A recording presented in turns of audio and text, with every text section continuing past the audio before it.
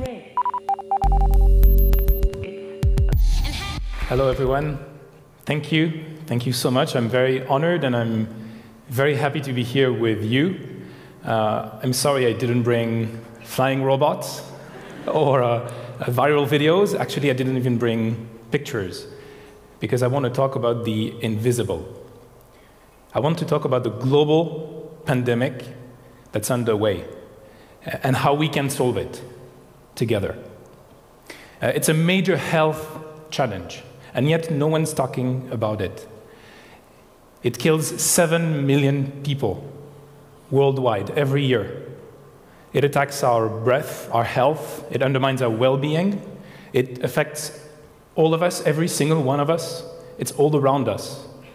And yet, because we don't see it, we've largely chosen to ignore it. What I want to talk about today is air pollution. Think about this. Breathing the air of our streets, of our cities, of our homes has become a public health hazard. It actually is, as of 2014, this year, the world's first preventable health risk, according to research by the World Health Organization. It means that breathing is more dangerous than poor diet, lack of exercise, high blood pressure, and tobacco itself. Now think about what this means for 1 second.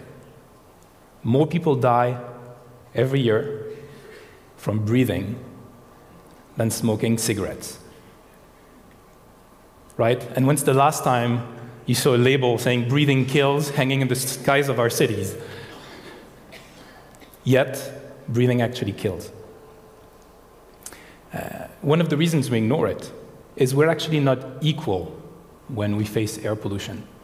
And to borrow from the ancient Greek, right, gnothi safton, know thyself, tell me what you breathe, and I'll tell you who you are. There's a major environmental inequality in the way we breathe. And it's a source of inequality that feeds off social and economic inequalities, because if you look at one single city, we think of pollution as something broad and general, but it turns out it varies a lot. It can vary by a factor of 1 to 10 from street corner to street corner inside the same city, and up to 100 or 1,000 in poorly ventilated areas indoor. Right? So it turns out that environmental inequality compounds the social and economic inequalities when we live close to big axes or when we're in poorly lit or ventilated areas. It turns out that's actually where we live. Those major axes where concentration is polluted is where people live because they need their cars and transports to get there. So in a city like Paris, where I come from, for instance, about half of the population lives less than 150 meters from a major roadway where there's lots of cars, lots of traffic, hence lots of air pollution. So social and economic inequalities, but also urban inequalities and inequalities between cities. So all across Europe, for instance, particulate matter, those fine pieces of dust, micrometer or 100 nanometers pieces of dust that get into our bloodstream and can cause heart failures, they reduce the life expectancy of people in cities like London by 3 months of life. That's 3 months of life people living in London lose to air pollution. In Paris, it's 6 months. In Athens, it's a whole year. And in places, the worst places in Europe, some cities reach nearly 2 years of life that is lost to air pollution. And that's only Europe. Because the main inequality today in air pollution is the north-south boundary. The gap between Europe, where pollution is a problem, and the emerging world, where it's a huge challenge, is incredible. And as industries are booming, as populations in the emerging world are becoming part of this new, emerging and rising middle class, of course, they're beating the records of air pollution year after year after year, and the megapolis in Africa, in India, in China are beating those records. And air pollution emissions are strongly linked to global issues, such as climate change. It turns out, actually, one of the main reasons we should cut climate change and carbon emissions is the health co-benefits of reducing those emissions. And there's a paper in Nature released this year that shows that if we cut carbon, we will save lives. So the health benefits of carbon policies actually outweigh their costs. So in a sense, the question of what we breathe is not really an environmental question. It's not about being green. It's not even about our health. It has become a geopolitical issue and a strategic question. And I don't know how many of you have seen Christopher Nolan's Interstellar movie lately? A few hands? Well, then I'm sure you'll agree with me, right? That to a large extent, the future of mankind is in the air. So if we look at what we breathe, then we should have optimism. This should be a good news. If our air is important, if it's our future, that should be good news because our future has been incredibly bright for the past 2 centuries and a half. Believe it or not, since the beginning of the Industrial Revolution, humanity has made leaps and bounds in terms of progress. The health system is incredibly better. We've saved millions of lives thanks to antibiotics. We've wiped diseases off the face of the earth. The water we drink, it's a major challenge, but it's incomparably better with the water system and the sanitation issue that we had before the Industrial Revolution. Food itself certainly is a challenge, but the Green Revolution has put food on the table of billions, right? And yet the air we breathe, if anything, is worse than since the beginning of the Industrial Revolution. Why is that? Why is it actually becoming worse and worse and worse as the emerging worlds develop? This is not logical. Every day, we eat in about 1 kilogram of food. We drink about 2 liters of water. That's 2 kilograms. Any guess on how much air we breathe in? It's going to be difficult. It's actually 10 times more. We breathe in 20 kilograms of air. Every single one of us in this room breathed in 20 kilograms of air every day. And yet, the air we breathe has become worse. And compared to food, water health, it has not improved. Why is that?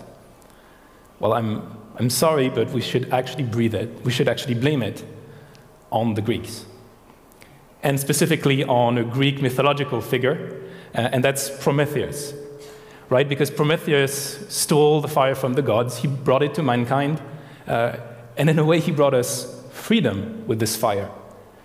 He brought us the lights that expanded our lives, right, well into the night, allowed us to read, allowed us to expand our minds. He brought us the combustion engine, which shrunk the world to our size, thanks to the car.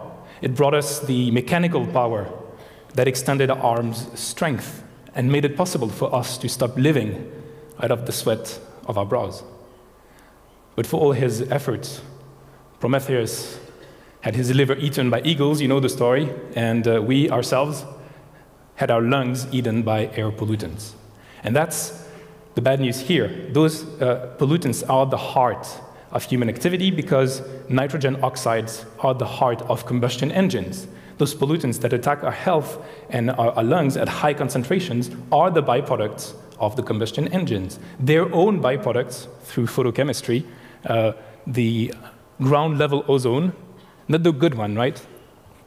Not the ozone that's in the ozone layer and protects us from UVs, but the ground-level ozone that triggers health crisis is also a byproduct of the transformation of nitrogen oxides through UV and photochemistry.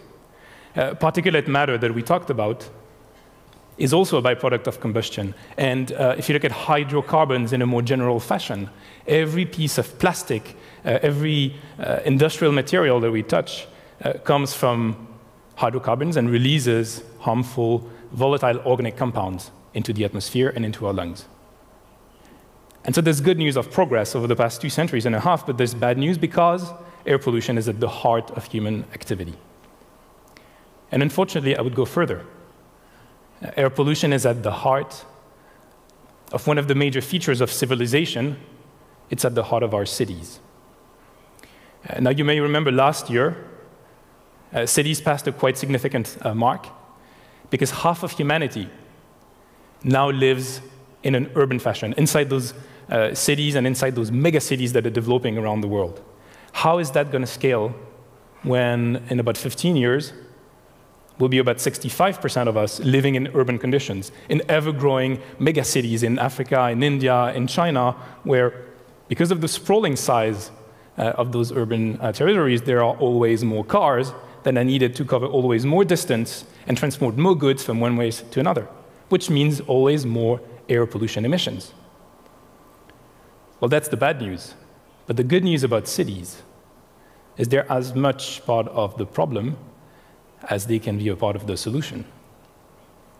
Because what's great about cities is that they're platforms, right? New cities are platforms for new solutions. They're where the creative class has risen. They're where civilization here in Athens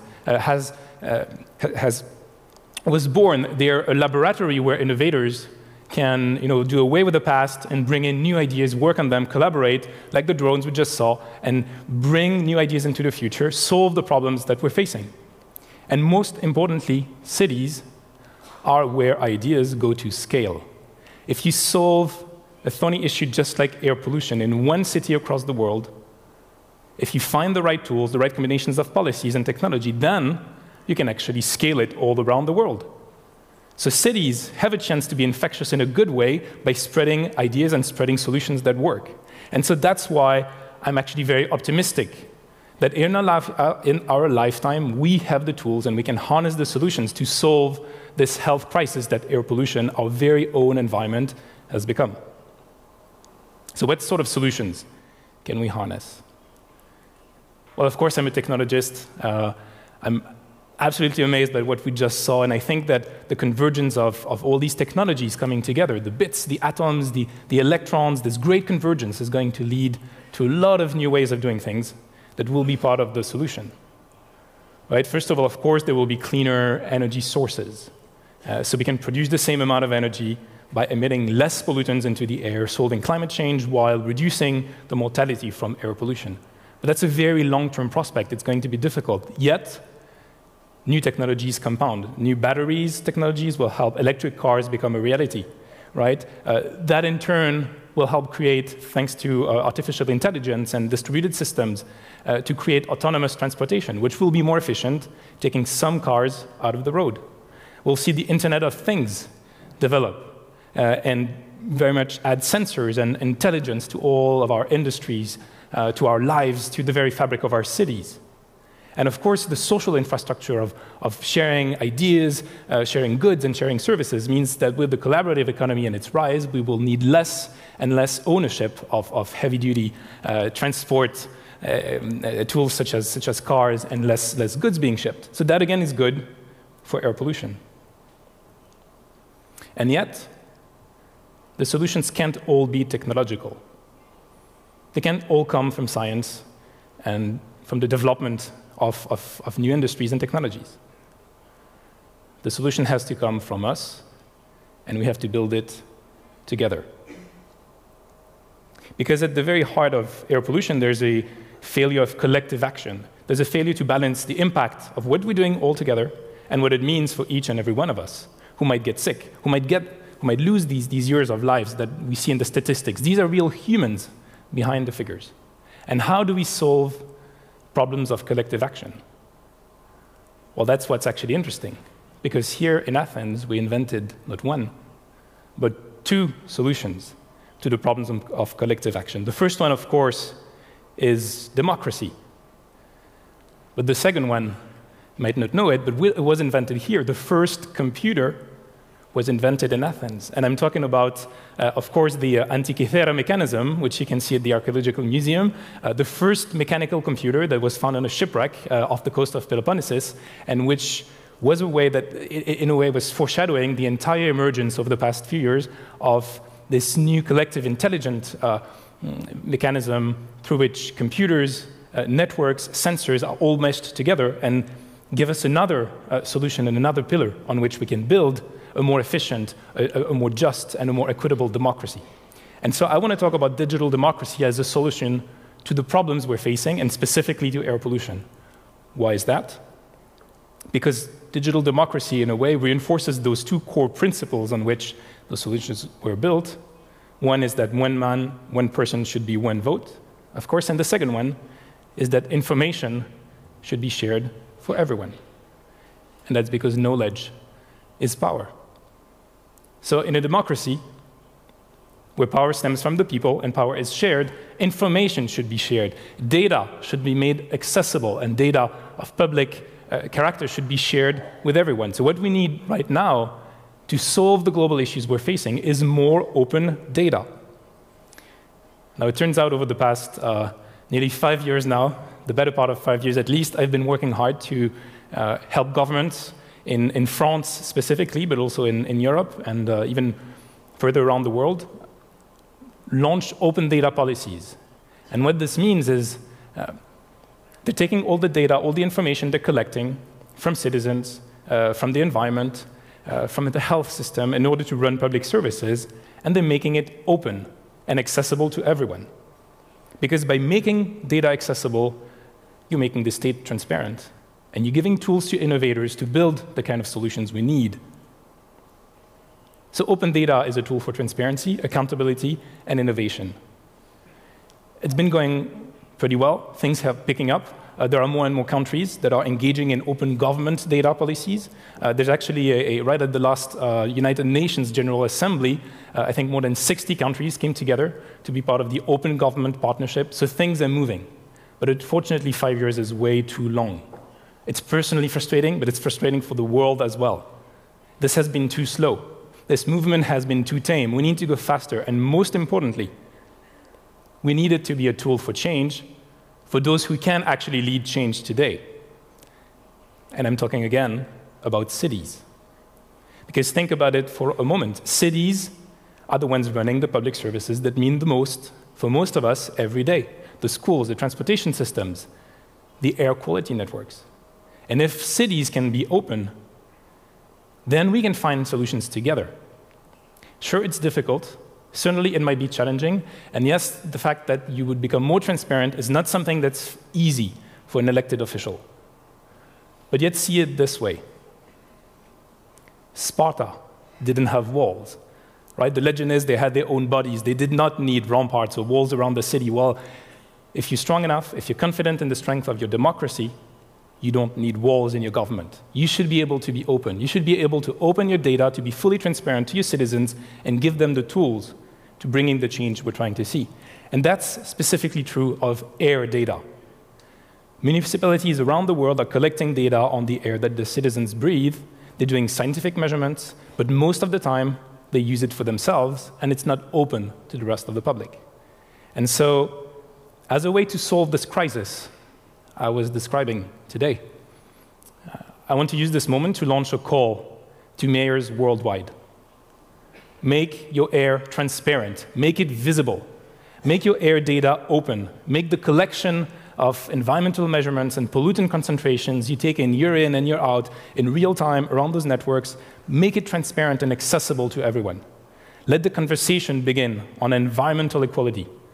Let people use this data to build new solutions, new ideas. Let us all be part of this collective solution, and let us clean the air we breathe thanks to the data you will open.